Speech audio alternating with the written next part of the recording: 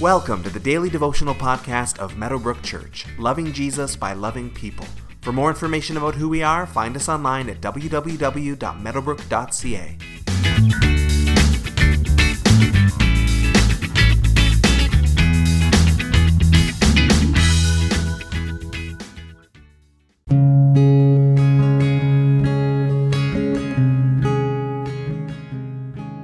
You may know people in your life who've adopted a child. You yourself may have adopted a child. You yourself might even have been adopted yourself.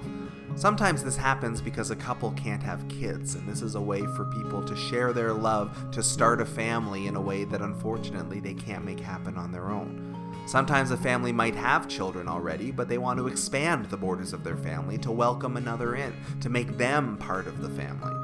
In such a case, there's no distinction between the biological and adopted children. All are in the family, all are equally loved, all are equally welcome at the table.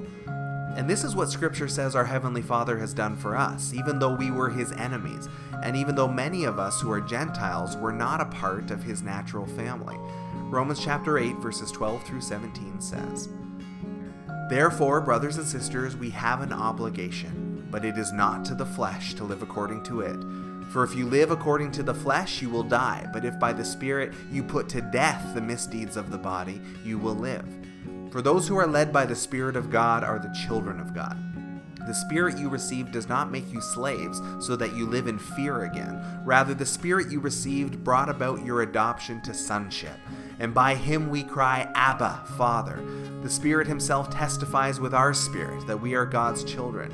Now if we are children, then we are heirs, heirs of God and co-heirs with Christ, if indeed we share in His sufferings, in order that we may also share in His glory."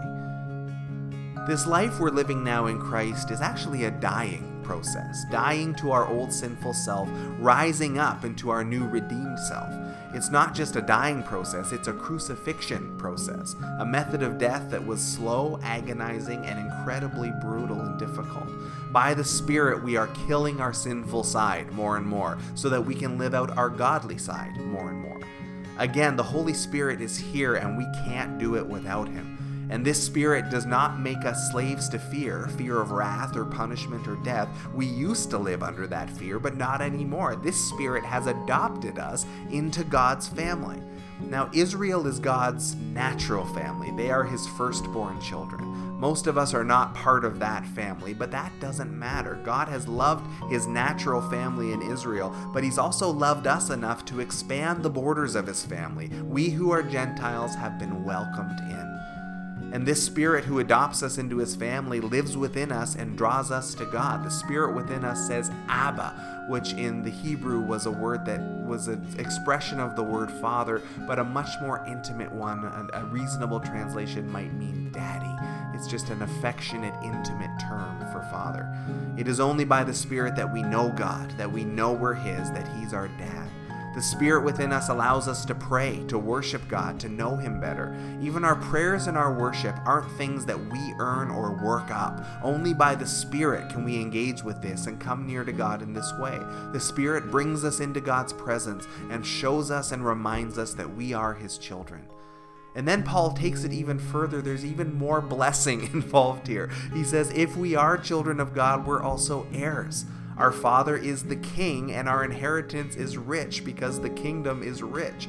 But sharing in the inheritance of Jesus is going to mean sharing in more than just the good stuff. It's going to mean sharing in His suffering as well. Those in the family of God are promised unspeakable blessings, and one of those blessings we're promised is that there will be struggle in this life, which is a theme we will return to. But for today, reflect on your adoption. You were an enemy of God, and now you're an adopted child welcomed into His family. What does this teach you about the nature of God?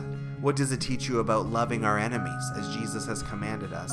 And what is your prayerful response to that going to be today?